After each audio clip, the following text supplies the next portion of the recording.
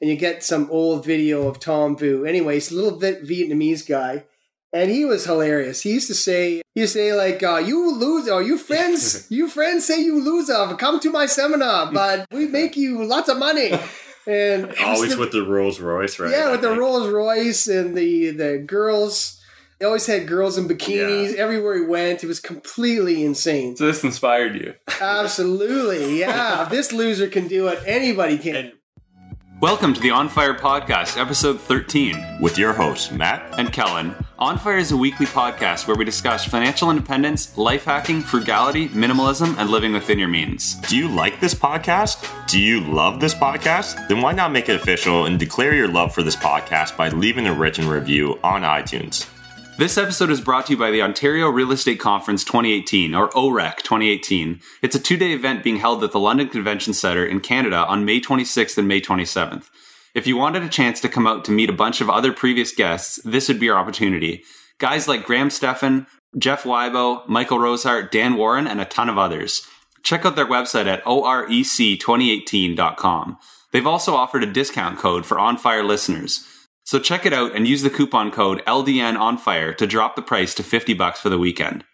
Full disclosure, I'm the host of OREC 2018, and this advertisement only cost me $50 right now, because no one else is bidding against me. If you're interested in being a future sponsor, slide into our DMs on Instagram at OnFirePodcast. Today's guest, Dan DeVoe, is a real estate investor in Sarnia, Ontario.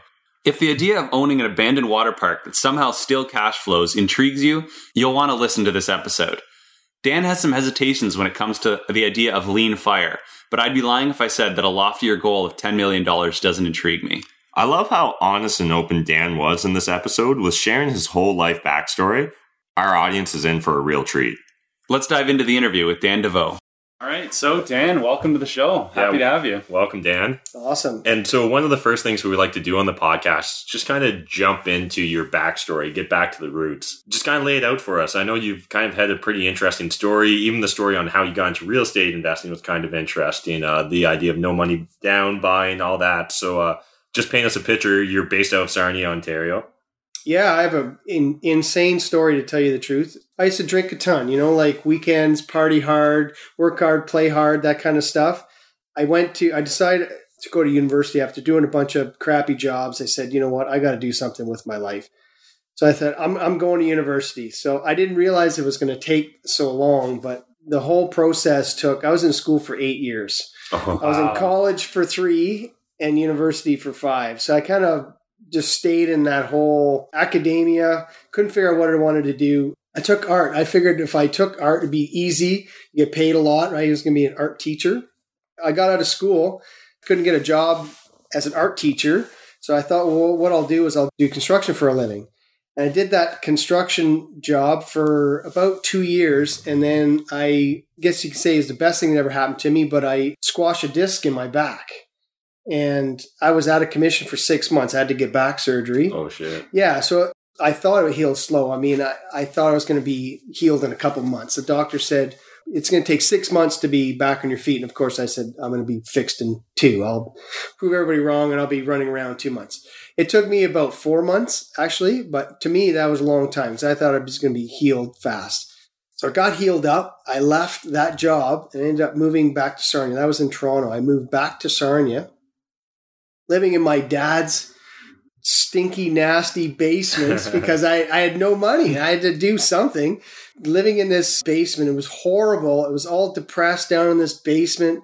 And one night I was watching TV, probably all pissed up at 3 a.m. One of those late night infomercials came on. This little Vietnamese guy named Tom Vu. You guys probably don't know who Tom Vu is, but anyway, you have to Google who Tom Vu is. You have to YouTube, and you get some old video of Tom Vu. Anyway, he's a little Vietnamese guy, and he was hilarious. He used to say like, you loser, you friends say you loser, come to my seminar, but we make you lots of money. And always with the Rolls Royce, right? Yeah, with the Rolls Royce and the girls. He always had girls in bikinis everywhere he went. It was completely insane. So this inspired you? Absolutely, yeah. If this loser can do it, anybody can. And for our audience, this was Ty Lopez before Ty Lopez was a thing. Yeah, that's basically what it was, yeah. So listening to this guy, it was quite funny. And I got this whatever, epiphany that I was going to do this. And the funny part is that the next day I go out there and I'm actually driving around, and sure enough, I see a sign on a yard that says Will Finance. And I thought, I wonder if this is what he was talking about. And sure enough, I called the number on the phone. I actually took a picture of that Will Finance sign. I still have it to this day. No. That was like 15 years ago. I still have that picture.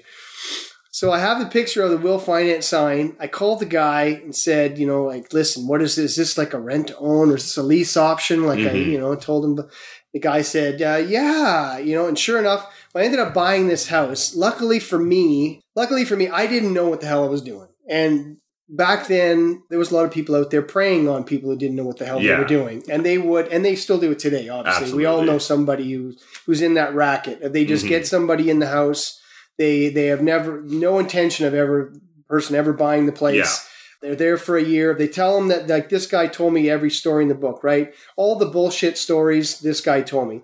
If you fix up this house really nice, then the bank will give you a mortgage. If every bullshit story he told me. I fixed up the house. I spend probably $30,000, $40,000 on the house in this 2-year span I had. At the end of this lease option that I had, I didn't realize it, and this is stupid, but of course I was the stupid person at the time, not knowing any of these things. I went to the bank. I had a job. I figured they'll give me a mortgage. Well, I still had a student loan at the time. I still owed about maybe $15,000 on my student loan. Well, sure enough, the bank said no.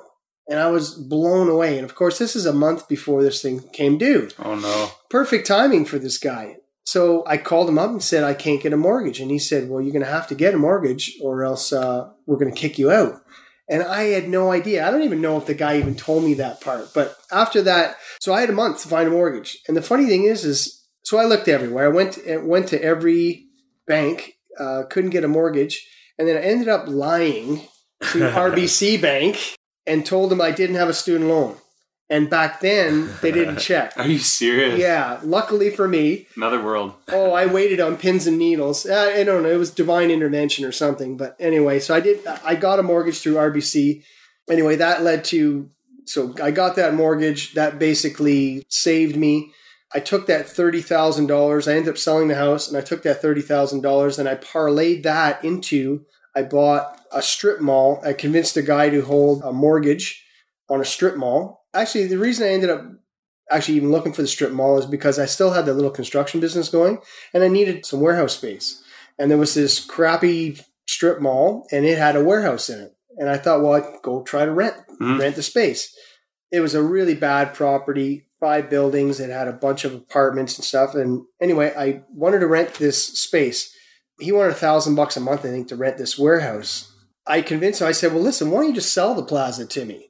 And I knew that this guy wouldn't be able to sell it to anybody else because it was so run down. And I convinced him to hold a mortgage, basically the exact same lease option I did with the house, right? On a strip mall. On a strip mall. And the funny thing is that strip mall, it's insane when you think about the numbers today, but that strip mall I paid $325,000 for. It's probably worth $1 million today. It's been 15 years, mind you. Wow. But that's a pretty good build-up of equity. Do you recall the terms of that? Like, how much did you have to put down on that? Yeah, so I had to put, all I had was $30,000 when I sold my house. So I told the guy, this is all I had, $30,000. He wanted a lot more down, but I convinced him to do the $30,000. It actually took 6 months to convince the guy because he didn't want to do it. That's less than 10%, so... Yeah, so it's pretty close to that 10%. But he wasn't going to sell it to anybody else. Yeah, and I ended up, you know what's so crazy? And I think about now, I've actually told the story a few times, and I think this is how crazy this is. I bought the plaza with $30,000. I had to sell my house, so I have nowhere to live. Mm-hmm. Okay, $30,000 is all I have, all the money I have. No money in the bank. I still have my student loan. I buy this plaza. It has, it's completely falling apart. It's a total wreck. I have all these bad tenants. Half of it's empty. I have no money to fix up this place. And I never even thought of it. Never even thought of it once. I thought, I'll just fix this place up. It literally needed $500,000 in repairs. And I bought this place with no money, thinking that eventually, I don't know what I was thinking. How insane is that? Right? Now, if you did see, that's the shit that if you did that stuff today, right? Those are the guys that are getting ahead. The ones that are just literally rolling the dice with every purchase, and they just go bigger, bigger, bigger. Because I don't know, the universe, whatever you want to call it, always finds a way. I think if you're hardworking, you're honest, creative, like I said, you put in the work. If I was the guy who was just sitting on the couch, goofing off, hoping that this thing was going to turn around, do whatever. I mean, I busted my ass, like this plaza. I busted my ass day and night because I literally had to work all day, my regular job. And then at night and on weekends, I'd be out there busting my ass trying to, fix up this plaza.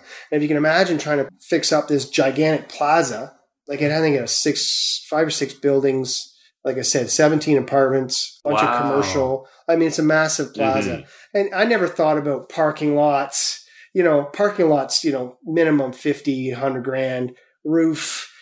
Every bathroom was old clawfoot tub. Yeah. Like you guys know renovation's pretty good. Like all the plumbing was all cast iron, all knob and tube wiring. It was insane. And then I never even I literally didn't figure it out on paper, any expenses, anything. Like I literally just went and bought a plaza. This is a don't do this at home. Yes, this is an absolute don't do this at home.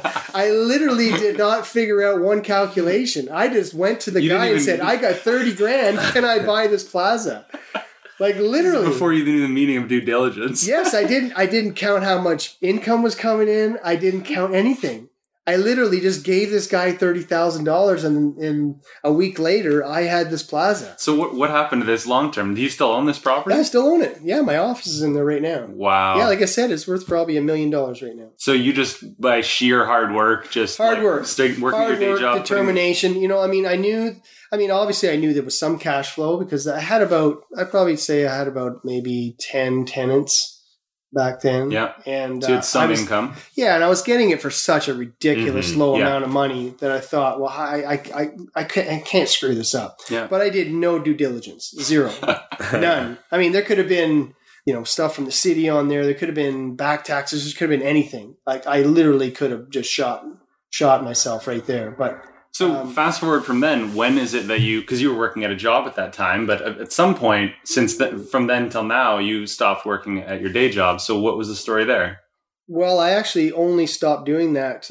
I never really stopped because I had my construction business. I stopped that about 5 years ago. And then I basically just stopped doing my construction business and started flipping houses. Yeah. So that's basically what I did. So I just kept on working. And I've always the property management portion of that, I just sort of learned as I went along. And then eventually you just add employees and... So you were kind of self-employed right from the beginning. Yeah. Even my construction business, I've basically been self-employed. If you don't mind, Dan, kind of just fill in some details for the audience. So what age did you go back to school? I was about 21 when I went to college. And then so you kind of wrapped up late 20s, around 30? Yeah. And then... when did you buy that first house? That was around... I was 34, about there. And then I had it for, I think, about close to 2 years. So around like 36, 37, I think I bought the plaza. When you dived into the plaza? Okay, interesting. Yeah, which is, really, that's sort of late to the game, right? 37. It isn't, right? Like, there's so many people that literally never get into the game. Yeah. Yeah, when I thought back then, wow, this is really late. And I was actually, at that time, sounds crazy, but even in my late 30s, I was paranoid about even though I spent money like crazy and I had this, crazy lifestyle I was living, in the back of my mind, I always had this, oh my God, what am I going to do? How am I going to retire? How am I going to retire? How am I going to, and I actually, briefly looked into the whole investing. There's really only, you can make money in real estate. You can make it in stocks or saving. Who the hell wants to save? I don't want to save my way to anything, right? I don't want to be skipping my Tim Hortons today because, oh no, it's not on my, I have to save. I just don't have that mentality. I would just rather try to think of a way to make more money. And so how long did you live in your dad's basement? Did you move out into the plaza? I was there. Yeah, I was there for about 6 months. I'm trying to think exactly how that went down. I was there for about 6 months. I remember actually, the funny thing is that I had a couple of God moments, which I'm not I'm not a religious guy at all. Like, and today I'm still not a religious guy, but I had a couple of God moments, which was kind of crazy. So when I wrecked my back the first time around, so I squished a disc in my back, I had to get back surgery. So I went and got back surgery. I was telling you earlier that I thought I should be well and running around in 2 months, and the doctor said you're going to be 6 months. Well, after 1 month, I was thinking, oh my God, they must have botched the surgery or something, because I'm not 100% better. I was literally hobbling around like I could hardly move. Wow. And I thought, but this is only after a month, right? That's the way you're supposed to be. It was pretty major surgery. After about, something like around 3 months into this thing, I was really starting to get paranoid. Like, oh my God, I think my back could be screwed up for life. It got really bad. It was like a low point. Like I seriously hit a low point. I had to start selling off my stuff. I sold my truck. I sold whatever crap I had. So I was literally hitting bottom. And one day I'm laying in bed and I literally do one of those, God help me out of this, one of these deals. And I said, God, I cannot do this another day. This has to be fixed by tomorrow. This is literally what I said. This has to be fixed by tomorrow, or else I don't know what I'm going to do. Like one of those stupid things that you would say. But I remember saying it. The next day, no word of a lie, I was healed. It was this craziest freaking thing. I got out of bed the next day and I knew something was different, because, normally you get out of bed and, I'd get out of bed and I could barely, you have to almost lift one leg, put it out, lift the other leg. And like I said, I'm not a religious guy, and I don't say, start praying to God for money or something right now. But anyway, so that was one moment. So I was I felt like $1 million after that. Mind you, I still had to go live in my dad's basement, but health-wise, I was fine. If you don't have your health, right, that's everything. So another funny story about the God thing. This is another weird God thing. So I'm in my dad's basement. It sucks huge. I have no money. There's no work going on. Anyway, and I'm depressed. And I said, one of those, a low moment again, said, God, you got to figure something out, because this isn't my life. Whatever age I was there, my 20s, I was thinking, this isn't my life. You got to get me out of this freaking mess. Sure enough, the next day, no joke, there was a gigantic hailstorm in a little town that was about 15 minutes away. And literally every house in the entire town got hail damage. So every house in the entire town pretty much got a new roof, siding. A lot of them had smashed windows. That's how bad it was. Oh, my God. Okay. And then at the time I was doing construction, and my specialty was doing siding. And I had called all these siding companies and roofing companies looking for a job for months, and nobody wanted anything done. Nobody wanted to hire me.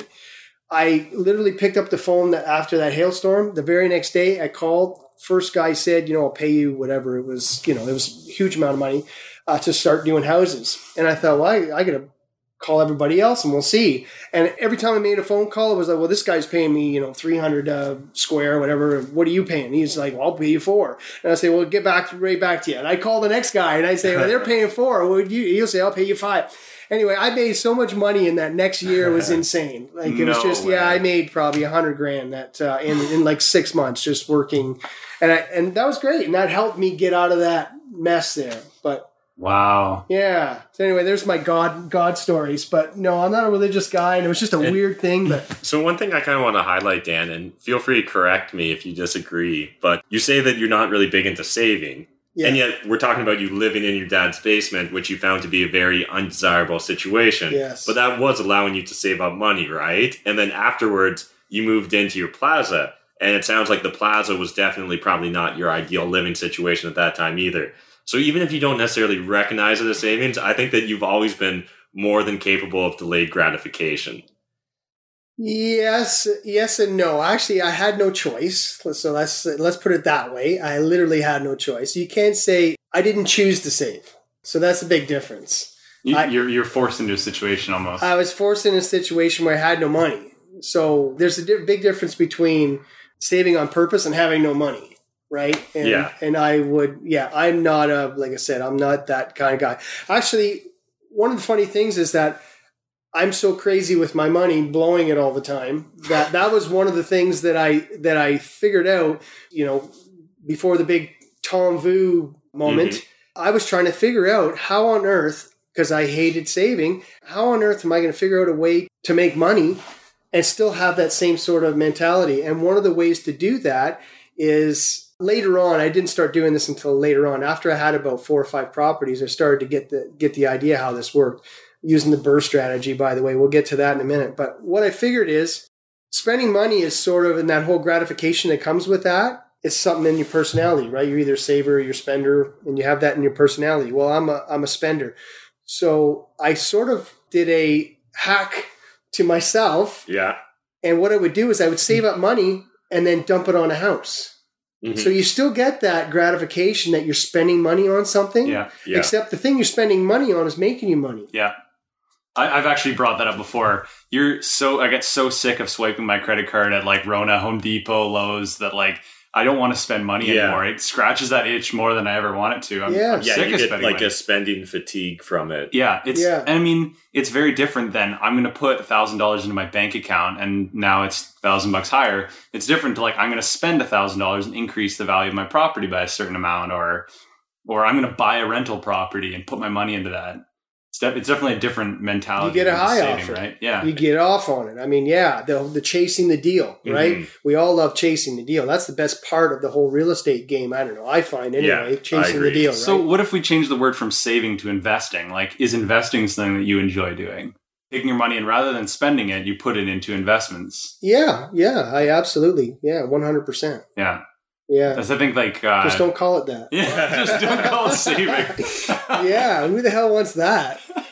Yeah, there's nothing sexy about saving. There's really nothing sexy about saving. And so, do you enjoy backing yourself into a corner? Because it sounds like multiple times you've kind of backed yourself into a corner in order to really force yourself to grow or to learn.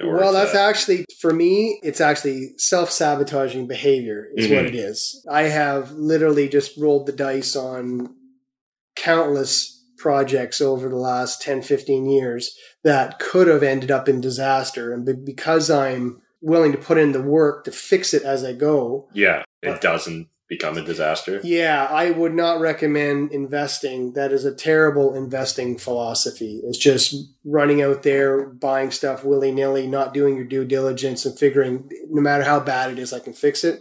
No, but that's actually what I did, though, literally for 10 years. I don't do that now, but for the first 10 years that I invested, that's all I did. I wouldn't even crunch any numbers. I would walk through the house. My first 10 properties I bought, I didn't write one thing down.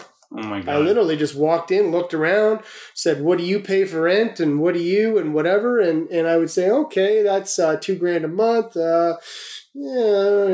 And I would just say, yeah, okay, let's do this. And I would just buy the house. No math. And then you would just get the hang of doing that. And you would really get the hang of actually doing that, because I had been in construction. So I knew what if a house really needed a lot of work, in my head, I could figure out, okay, this place needs about $50,000 of work. I could literally do that in 10 minutes. Yeah. Where a lot of people couldn't do that. Mm-hmm. I'd know that it needed knob and tube, or I'd know that little things like that I could figure out quickly. Yeah. But for the first 10 deals, I didn't even bother doing that. I stepped on some landmines, but I never lost money in the first 10 years. I've actually only lost money in the last 5.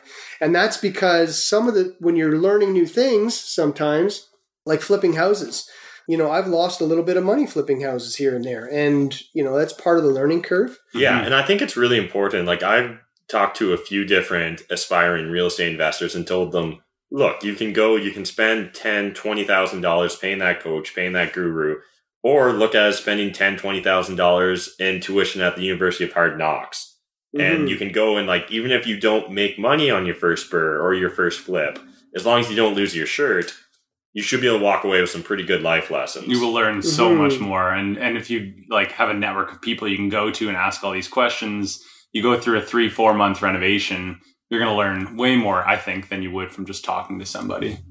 Well, ideally, I think you should have a hybrid of some, you need some coaching, I've tried coaching a few times, and whether I just didn't want to listen or I picked the wrong coach or whatever, I haven't really got that much out of the coaching that I've paid for so far. And again, it's what you pay to, if you pay peanuts, you get monkeys. You heard that. So, I haven't heard that exact phrase, but that's a great phrase. Yes. So I haven't paid the big dollars yet. Mm-hmm. I've thought about it a few times. My biggest reason for not paying the big guru type of guys a bunch of money is because I know my own laziness. And I know that if I'm not doing my homework now, paying someone $50,000 is not going to make me do my homework, right? Yeah. All it's going to do is give me more homework. And until I'm ready, which I'm pretty close now, to be honest.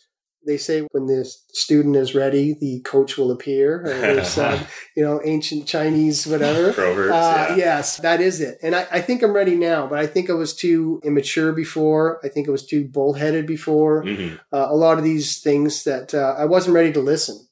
Yeah. So I would have blown $50,000 or $20,000 or whatever coach I went to see. I think I would have blown that money and would have just stubbornly did things the same way I was doing it before. Yeah. But now that I'm a little more mature and I've done enough deals, and I think I'm pretty close, actually. So yeah. And so one thing I thought would be kind of fun to discuss. So for some of the audience that have been like watching my channel forever on YouTube, you'll recognize Dan. Dan was the one that owned the water park that I went and visited probably like a year and a half ago now. And so one of the interesting things, Dan, when we chatted way back then, and I'm pretty sure you'll remember it, is I was telling you about how I used the BRRRR investing strategy. And you warned me that I'd always be broke using it. And that was part of the reason or part of the thing that drew you towards the idea of flipping houses. And so I know Kellen currently is a really big BRRRR as well. So I thought it'd be kind of fun to dive into that a little bit further and just discuss your experiences BRRRRing properties for 10 years. And I think the one caveat there is the market you were BRRRRing in was Sarnia, Ontario. And so over those 10 years, it probably didn't see a lot of appreciation. Mm-hmm. Where the last 10 years in Canada, we've seen significant appreciation in general. Just to jump in, for anyone who doesn't know what the BRRRR investing strategy is, it's buy, renovate, rent, refinance, repeat. The idea is that after you buy a property that's undervalued, you renovate it, you increase the value of it, and you refinance the property, pull that equity out, and reinvest it into the next property. And Dan has mentioned that he felt like he's often broke while implementing that strategy, and it's because the repeat stage, you pull that money out and now you have, $50,000 or whatever it is, and you purchase the next property. So you never end up with any money in your bank account. Yeah. Well, what's dangerous, I think I was telling Matt there, what's dangerous about the BRRRR strategy, and which is, it's fine. So if you're in a flat market, which Sarnia was a pretty flat market for the last 30 years, doing the BRRRR strategy is great, but you're never really getting those big equity gains. Yeah. If I was in Toronto, holy shit, I'd be multimillionaire by now. It was just insane actually the rest of Ontario. Sarnia is the armpit of Ontario, so we haven't seen those gains. We're actually seeing them now. They just start. All the real estate agents right now are completely freaking out because they've never actually seen multiple bids and over asking. Right? What is That's this? New. More than 4% appreciation? Yeah. What's happening? Yeah, so I actually did quite well in the first 10 years that I was doing my investing. I did the BRRRR strategy and I actually didn't know that it was a BRRRR strategy. I didn't know that I was doing that. I thought it was some little thing that I learned all by myself, and that's exactly what I was doing. I'd fix up a property and just refinance it, take the money out, and just do it all over again. That strategy works great, but I wasn't making very much equity gains on these properties. Like, for example, I'd buy a house for, say, $65,000, which is unheard of today. But buy a house for $65,000. You put, 30,000, let's say, into it or whatever, you're somewhere all in around 100. If it appraises around 130, 140, somewhere around there, when you go and take it to the bank, they're going to, if the finance up to 80, 90%, you're basically getting a house for free. And that's what we did. So we did that for the first 10 houses. But the only problem is when you have those killer cash calls. Now, I would fix up these houses pretty nice. I'd make sure the roof was done and make sure the furnace was done, that kind of thing. But every now and then, you might have a bunch of empties all at the same time for a couple, 2-3 months at a time. Or some kind of a disaster where a hot water tank blows up and, you literally got 5,000 or 10,000 worth of expenses. If you don't have that money sitting around somewhere, that really can hurt. And especially if you have to just go out and find it. So I had to do that on several occasions. Whereas if you're, like I said, the market in the rest of Ontario for the last 10 years, you could literally shoot both your feet off, pay too much going in, screw up every renovation, and still at the end of the day, you still got money. We walked through a property on the Weibo Limo Tour this last weekend, and it was $300,000, and the walls were dripping with nicotine stains. It had been vacant for 3 years, and that whoever owned it still made a killing. Yeah, it's crazy. Well, those days are going to end at some point. And actually, the people in Toronto are actually some of them are starting to feel it now because the real estate's dropped. I mean, mind you, it went up so high, 200% in the last 10 years or something, and then it drops 30%, and everybody's freaking out. But the equity gains that people have made in the last 10 years is just absolutely insane. And so for those 10 years of Burn, you obviously were working very hard, like nose to the grindstone stuff. Then you started pivoting into flipping houses to try and generate more cash. I did, yeah, because it makes sense. So if I keep the portfolio I had, I was making some decent cash flow off of that. But get out of that whole, I thought if I could just buy 1 or 2 properties a year and then start doing flips. Mm-hmm. And because I had a pretty good construction background, I actually had a construction business going on. Now, I wasn't doing as much as I was prior to that now because it took quite a bit of time looking after all these properties now. I started flipping houses. And I thought, this is going to be the easiest money I ever made. Yeah. And it really, really was tough. The first few years were really tough. I flipped the first year I flipped like 4 homes, and the second year I flipped. I've actually only been doing it. It's about 3 or 4 years now. Time flies.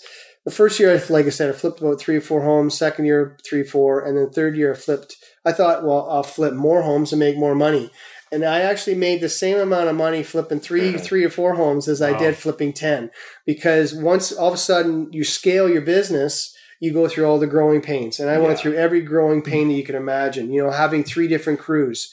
If you're not watching what's going on, if you don't have a really, really good system, you could just, and I started buying houses thinking everything I touched would turn to gold. And I found out, we were joking earlier about me just walking in and saying, yes, I'll take it, that kind of deal. I got cocky for a while there, and I would, just because I bought a house for $25,000, no joke. Wow. A 2-story house, $25,000 I paid. I sold it for $189,000. I broke even. Oh my God.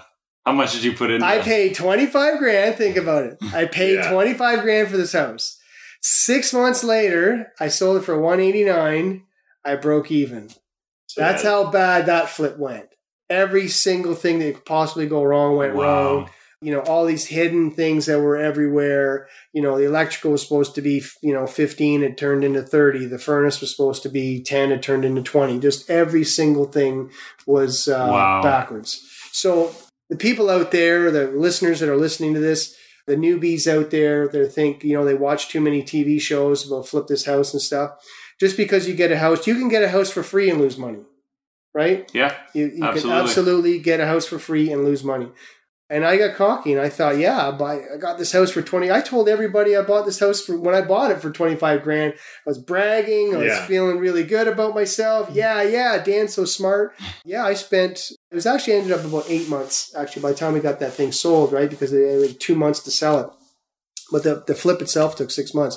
But it was 8 months. You have to figure, not only did I break even, it was 8 months out of my life. I didn't add any of the time that I had in it. And I had a lot of money into that project. But anyway, so I learned in the first few years, whatever. That's the best way to learn. Yeah. And now you know what? It's always about systems. And I was lazy for the first 10 years and I didn't want to do systems and I didn't like paperwork and I'd like to pawn things off on other people. And even though I was working hard every day, it's figuring out the right things to do. Yeah. Right. Yeah. Like, I mean, if I'm running around doing $10 an hour jobs, I can just work until I'm, 24 hours a day. Exactly. And you're not going to make any money. We see it with so many initial real estate investors where, they're focused on saving that $10 or $15 an hour by painting their own property. Yeah. But then that results in them not renting out their other property. Right. Yeah. And when you really break it down and look at it, you probably could have found an easy substitute for your painting versus renting out that unit. Absolutely. Yeah. At the beginning, I was trying to focus on doing the jobs that, like for example, I was good at everything. And that was actually a big problem, being good at everything. I was a jack of all trades and I was literally fantastic at everything. So I thought, well, I'll just save money here. I'll save money there. Drywaller doesn't show up. Great. I'll do it. The roofer's not here. I'll do it. And that was dumb. And that was one of the projects that I worked on that I really, really learned that, if I have to wait a month for the right trade to show up, it's better to wait a month for that trade to show up and go work on something else than to just get in there and do it yourself sometimes, because you literally just ends up costing you. Yeah.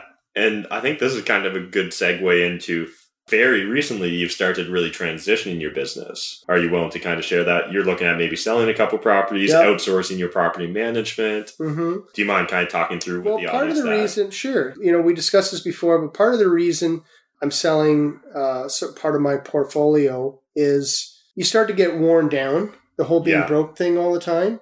And you could have $1 million on paper, but if you're going around in an old shitty beat up pickup truck, you're not dressing right, you're not feeling right, you're not going anywhere, you're not taking vacations, you're not doing, you know what I mean? Like you're not celebrating the wins. Mm-hmm. So you have to stop, I think, sometime. And I'm only realizing that now, right? Money is nice, but having your sanity is another thing. But also your personal, how you feel on the inside, I think is a big thing. And I think if you're going around and, because I was actually the construction guy and I still am that guy. And I don't mind going around with my dirty jeans and my boots and whatever and getting in there and getting dirty and doing that kind of stuff. But it was starting to feel like I was literally living like that. Like day and night, I'd be, you get up in the morning, you put on your work stuff, it's all dirty, you go to work. And then, at night I'd come home, have supper, and then I'd be running around doing other things. And it seemed like I was always in my old truck with my work stuff on. I didn't feel good on the inside. And it's not like, again, it's not about all money and everything. So that's part of the reason why I thought, you know what, I'm going to take a little break. I have plenty of years left to make money. You're never going to lose that. I've gained that knowledge. It's not like it's going anywhere. I had to feed my inside a little bit. So selling a few properties and also having a portfolio of 100 properties and they all look like shit, that doesn't do anybody any good either. Yeah. It's better to have 5 really nice looking properties or at least nicely run. Mm-hmm. Because once your properties start to get worn down, then you start to get lower quality of tenants, right, and that creates more problems. It's a vicious cycle. It's a downhill spiral. I wasn't doing that, but what I noticed was I wasn't growing. I was just sort of staying the same, and I don't want to be staying the same for 10 years. So I want to grow, and I think spending money to make money. I think creating a better image for myself will attract better people into my circle and I want to be on that spiral going up instead of going down. How does this all fit into your long-term plan now, or maybe even your short-term plan? For a long time, it was definitely acquiring. Mm-hmm. Kind of want to sell some off, focus a bit more on your, maybe even you can call it your mental health or just just enjoying your life, living it the way you want to live it. So what are some of your goals right now? How do you want to be living your life? How do you want to take your business at this point? Well, it's a little more slow and steady now rather than just buying everything I can see and just going, gotta make money. Now I'm more focusing on quality rather than quantity. Like I said earlier about, the year I did 10 flips, I made the same amount of money I did the year I flipped 3 houses. It's a matter of working smarter, not harder. Yeah. I think that's what it's all about. We go to these real estate things all the time. And the first question everybody asks you, how many doors? Yeah. Every single one of those things. Hi, I'm Dan. Hi, I'm Bob. How many doors do you have? Right? It's just what everybody asks. It makes you not want to sell. Well, no, and it definitely is an ego thing. Yeah. And so we haven't really talked about it on the podcast yet, but I'm looking at selling some properties and I'd be lying if I didn't say that part of my ego is the dude that owns X number of properties. Yeah. And so it does take a bit of a mental shift to get past that burden of maybe I don't need to always be accumulating properties, right? Yeah, quality. And you know what? At the end of the day, it doesn't matter. There's guys out there that are, I'm sure, making $1 million a year, but they're blowing $1 million a year, right? Yes. And you have to... It's all about what you save, right, Dan? It is about what you save. Yeah, my philosophy is more make more. But I actually don't even think about that stuff. So for me, it's funny about talking about savings. So for me, I don't see it as savings. I see it as adding to my net worth. That would be, absolutely. So that's the way Trying to get a new high score. Yeah. That's what I look at. Gamifying. Yeah. Because you know what? Saving actually doesn't make me feel good inside. So that's this, and maybe it's just me, Mm-hmm. right? So for me, when I think saving, I'm thinking lack, Yeah. right? And I don't. Deprivation. Yeah. I mean, you're not the first person. There's like I've heard at least half a dozen people say at the end of every year they're broke. And like these are people who have significant net worths, and it's because they don't want money sitting in their bank account. They don't want to be saving money. They want to be investing their money. And like whether they're buying into stocks or whether they're buying into real estate, they want to make sure their money's working for them.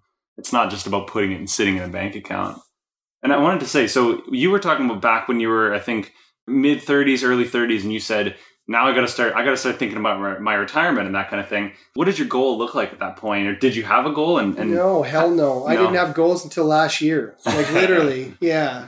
I just thought, well, I'll just get a bunch of properties and my life will be good. Yeah. Right. So I was going to ask, like, how did it develop over time, or did it kind of just now you just started thinking about it again? Well, is this a wealth podcast? Is it a real estate podcast? It's a wealth podcast. It's financial independence, anything real involves estate, wealth, finance. So I would probably not be the right guy to ask this stuff, but it's fun being on this podcast because I've literally been winging it my entire investment career, whatever you want to call it, last 15 years. I've literally been winging it, and every time I've tried the goals. I don't like, again, it's just not my personality, but I've tried setting goals. I'm not going to lie. I'm not going to be one of these guys that come on here and say, oh yeah, every day I get up and I Grant Cardone, I, pull out the legal pad and I write down my goals. And then if you don't have goals, you're a dreamer, all this stuff that people just say over and over and over. Well, I mean, I don't want to promote not having goals, but for me personally, it just wasn't a huge thing that I focused on. That's really interesting. Yeah, I just knew that if I kept on, now you have to be smart, obviously, but I knew that buying real estate was my ticket to financial freedom or whatever, my retirement. Yeah. And I knew that if I bought so many properties over a certain amount of time, that I would end up being able to retire happy with a great income. Mind you, it might change. I'm maturing a little bit more, and I might start setting, some type of goals. But every time I've set goals, I write them down and I say, okay, I'm going to do this, and it never does. It just never happens. Well, this could be an interesting thought exercise. So this might trigger you a bit, but lean fire is the idea of living on under $40,000 a year. There's a lot of people who think that'd be more than enough. I know that, like, in my current living situation, it's almost half of that. And a lot of that comes from house hacking, living for free. I mean, if I don't have to pay for my living expenses, then all I'm paying for is my food, transportation, travel, that kind of thing. But I assume that you don't want to live on under $40,000 a year. So with financial independence, we always talk about this thing called the 4% safe withdrawal rate. So if you were to say sell all of your properties and you would have X amount in your bank account at that point, you can safely withdraw 4% of that total value every year, essentially indefinitely. Yeah. So if you have $1 million in the bank, you can withdraw $40,000 a year and spend all of that money, and you'll indefinitely be able to use that $1 million. If you have $2 million, living off the interest or living off the dividends, exactly, living off whatever. Yeah. If you're investing it in like index funds, kind of thing, ETFs. If you have $2 million, now you've got $80,000 a year to spend. If you've got $3 million, you've got $120,000 a year. Hallelujah. So you have $10 million, yeah. Right. So that's the thing is, like, have you ever thought about kind of how much it is you want to spend on an annual basis? Because that would really tell you how much it is. Like, that would kind of tell you your goal, right? Like, for my thought exercises, currently my travel involves going to Algonquin Park for $50 and sleeping in the woods with my buddies kind of thing, and like having campfires. I love that. But there's a good chance that'll change in the future. I might want to do a lot more, expensive-ish travel, right? Like, I love the idea of renting a motorcycle in Iceland and riding around for a month kind of thing. I think that'd be a blast. This is how much it'd look like if I expand my lifestyle, and now I spend $10,000 a year on travel or $20,000 a year on travel. Like, at what point is it like, I wouldn't need to spend that much? Like, can you see yourself spending more than $150,000 a year? I'll tell you, yeah. So I spend 100% less than $40,000 a year. Wow. And not by choice, just because I am happy with, I've never actually calculated it, but I just know in the back of my head. I spend less than $40,000 a year for sure. Yeah. But I don't even want to figure out what I spend because I don't even care. Yeah. But I want to know that I'm investing for my future. One thing I actually keep track of is my net worth. That's the only thing I keep track of. Yeah. Monthly expenses, I've actually never done that, ever. Yeah. And I don't hope to God I never have to. I just have a lifestyle that I'm accustomed to. I want to increase my lifestyle. Other people, I wouldn't recommend that. I mean, probably the smart thing to do is to look at what you expend every month, every year. Me personally, I said that's not me at all. Yeah. I want to have so much money that I don't even think about that stuff, and I don't care. So do you know, is there a threshold for what amount of money you would know that you'd never have to have a care again? Oh, at least 10 million. Okay. At least. I think that's gone up a bit. I think we were talking last year, and last year we were talking about, you were saying that you saw hard money lending as probably one of the major ways that you would produce passive income once you decided to check out. I'm pretty sure then you were at 5 million. Yeah. So that's funny that you say that. So I've actually thought about it after that conversation. Oh, okay. And I don't think 5 million would cut it. Because I guess my thoughts are with $5 million, if mainly that was in hard money lending, I'd probably expect an average return of, say, between 8 and 10%. If we use 10% just because it's a nice, really easy round number, we're talking 500,000. Now, whether it's Uncle Sam or Uncle CRA is going to take their cuts, they're probably taking half of that. Yeah. So now we're dealing with about $250,000 a year in income at the 5 million mark. Double that for 10 million. Yeah, I don't need that again, right? I don't need that because I'm certainly not spending that. But that would give you a certain level of flexibility where you would just never feel like you have to think about anything. It would just give me a great comfort level. But now, remind you, I'm going to be, a lot of people spend less in their retirement. Yes. I plan on spending a hell of a lot more. And I think that's fair. I want my retirement to be spectacular. I want to be taking off for a month at a time. Oh, I'm going to go to Europe for a month, or I'm going to go to Africa for a month, or I'm going to go whatever. If I want to buy a sports car, if I want, again, I don't want to think, oh, geez, the $125,000 sports car, and I don't know if this is going to fit into my budget, and I don't know, and oh, geez, the price of gas. I literally do not want to care in the world. When I retire, I don't want to care I want to be making way more money than I could even hope to spend. And that's my goal. And we talked about the 5 million. The 5 million I'm sure would suffice. But why the hell would I limit myself to 5 million? Right? That's limited thinking. So are you giving yourself a time range then? Like, is there a certain age point where you're like, no matter what, I'm going to have to pull the trigger and retire at that point? No, I think I'll just know when I've had enough. Yeah.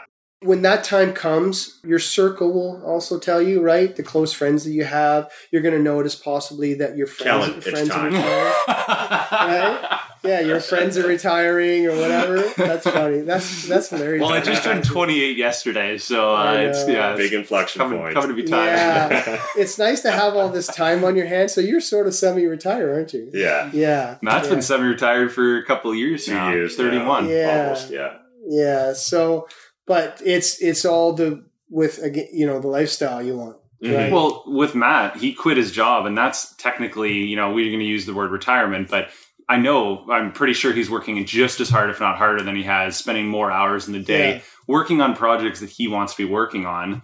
And that's what we were talking about earlier before the show is it's not about retiring. And the kind of people that we hang out with and the kind of people who reach these goals, they're not the kind of people who are just going to stop. They're the kind of people who grind and who enjoy the thrill of the deal and who enjoy working their asses off and seeing the fruits of their labor. These are the kind of people who don't need to worry. They want the passive income so they don't have to think about working. But they honestly probably won't even need that passive income because they're going to keep working. Mm-hmm. Well, it's also better to shoot for 10 and end up with 5 than shoot for 5 and end up with 2. Yeah. So I'm not really shooting for anything, but in the back of my mind, that's just the benchmark. Yeah. I mean, it'd be great to make it to 10. The funny thing is that if you watch any of these big, like the Grant Cardones out there or the Gary Vees or the whatever, all those kinds of guys, one big break, one lucky deal, one whatever, and you can really go up that ladder because you go from, say, net worth to 1 million to say, well, actually, you don't even have to do any of this crazy stuff. If you were a friend of mine in Toronto who has a real estate group, he has, I think it's 25 properties. So 2 years ago, he sent out a Facebook to his friends, a message or whatever, and said his properties is 25 single family homes. Okay. Okay. And they're not paid off or anything. He's got mortgages on all. Okay. 25 single-family homes. In 1 year, they went up $7.5 million. Wow. In 1 year. Yeah. Okay? So people don't even think of that stuff. Your life can change. Do you think he thought of that? Do you think that he thought, in the next 3 years, my properties are going to go up $10 million? Mm-hmm. I'm sure he never had any idea that was going to happen, right? But you hope, you buy these 25 properties or whatever, and you hope they go up 4% a year, or 8% a year, whatever. Hopefully they don't go down. Yeah. And maybe over the course of 10, 15 years, they get paid down to almost nothing or whatever. And this is what your retirement's going to be. But you don't know. You don't know if the property values in your city or whatever are going to go through the roof. You don't know any of this stuff. Yeah, it's very unpredictable. Yeah. That's why we usually just tend to look at cash flow, mortgage pay down, and if you get appreciation, cherry on the cake. Yeah, that plaza that I bought there, the water park one. Yeah. Okay. So it's 10 acres, huge property. And it's right in the section of town that the city has no choice, but we're going that direction. To grow. Yeah. Yeah. And 2 years ago, I thought, wow, if someday I could get $1 million for this property, how amazing would that be? Yeah. Now, realistically, I could get $3 million, right? You don't know. You literally don't know. You could be the spot for the next Costco. You could be the whatever. Yeah. You literally don't know. You could start a business that could really take off. Someone could need that for some. I mean, you're not going to find oil or anything. But if Sarnia goes through a crazy boom, like some of these others, which isn't unreasonable, the value of that property could double easily in 5 years. I mean, I'd love to sell it for $3 million and literally retire on my 10% from lending out money. Yeah. Who knows what? So the lesson here is never sell, because you never know what'll happen. Well, no, I'm selling now because you know what? You have to, we talked about this earlier. I talk to people in real estate and they say, they totally regret selling anything. Because some of my properties right now, to be honest with you, I'm selling 3 properties. I'm going to make some pretty good money. Next year, 100%, and I'm 100% sure of this, the properties I'm selling today are going to be worth $100,000 at minimum more than what I'm selling them for right now. So that's killing me. That is killing me. It is, but I think you need to think about the mental bandwidth that's going to free up, and what are you going to do with those new profits? You're 100% right. I have to think about that, and I think about what it's going to do for me right now. I can't think about what's, you can't look backwards. You always have to look forwards. And so I think maybe before we dive into the Fire 4, I just had one more question. So what have friends and family said throughout your journey? They've been pretty supportive. They do the typical, my brothers, be careful, you're going to lose your money, you're crazy, all that stuff. My brothers haven't been very supportive, but not in a very negative way, but just in he's paranoid, he doesn't like investing or whatever. He has no money. Because he has that mentality, no risk, right? Just everything's safe. My sisters, they're supportive. My parents are pretty supportive. And I've been extremely lucky that my partner that I've chosen in life has been hugely supportive. So I think that's huge. Yeah, massive. Huge. Yeah, I got really lucky. The funny thing about my partner, Kim, that I'm with now, so we started dating right when I bought my first property. And I was a complete maniac back then. I used to party. Yeah, I used to party hard. In my warehouse, I used to have a beer fridge, and it was always full. Every day after work, all the guys would drink and get drunk and whatever. And then we'd just go start tearing your apartment apart and do whatever. I mean, this was all the time. It was absolute insanity. And I was dealing with, crazy tenants in that building at first and stuff. So the first few years that we were together were completely crazy. And then, after a few years of that, she said, listen, this is just a little too crazy for me. We gotta call it quits. And I said, no, just stick around a little longer. It's going to get better. And thank God it did. But but no, she's been 100% supportive, and my family's pretty good. They know that no matter what they say to me, I'm not going to listen anyway. Right? I'm just going to go do what I'm going to do.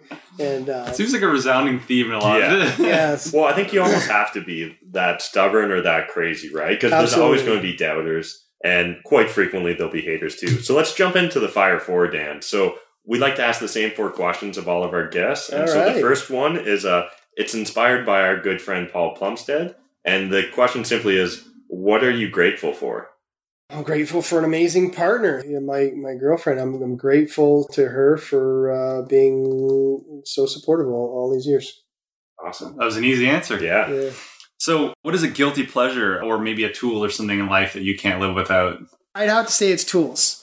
I'm a tool nut. I'm actually a car nut too, but I don't have that kind of money to be spending. So for me, a guilty pleasure is tools. I'm like literally Tim the Toolman Taylor kind of guy, or I'm like Brian Baumler. What color? Are all your tools yellow or red? Or no, but well, you start to lean towards a brand, right? There's DeWalt, there's Makita, whatever. Even though I think tools should be made better than what they are. They're really plasticky nowadays, and you drop it, they break or whatever. It's not the best, but I'm actually starting to spend ridiculous money on nice stuff. Like I went and bought, new table saws and new chop saws, and I don't scrimp on tools now. I used to buy whatever I could afford, and that's terrible thinking because you want the best tools for the job. And so that is a guilty pleasure.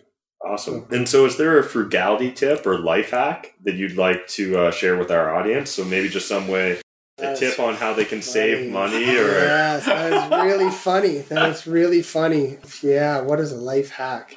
I got to try to think of a good one here. That is really funny because I'm not the saver guy, right? That is really funny. Yeah, I don't know. I would just say go with the generic thing. If you gave me some time to think of it, if you sent me the questions earlier, I could have thought of a good life hack. Maybe for you, it's focus on the top line and not the bottom line. Yeah.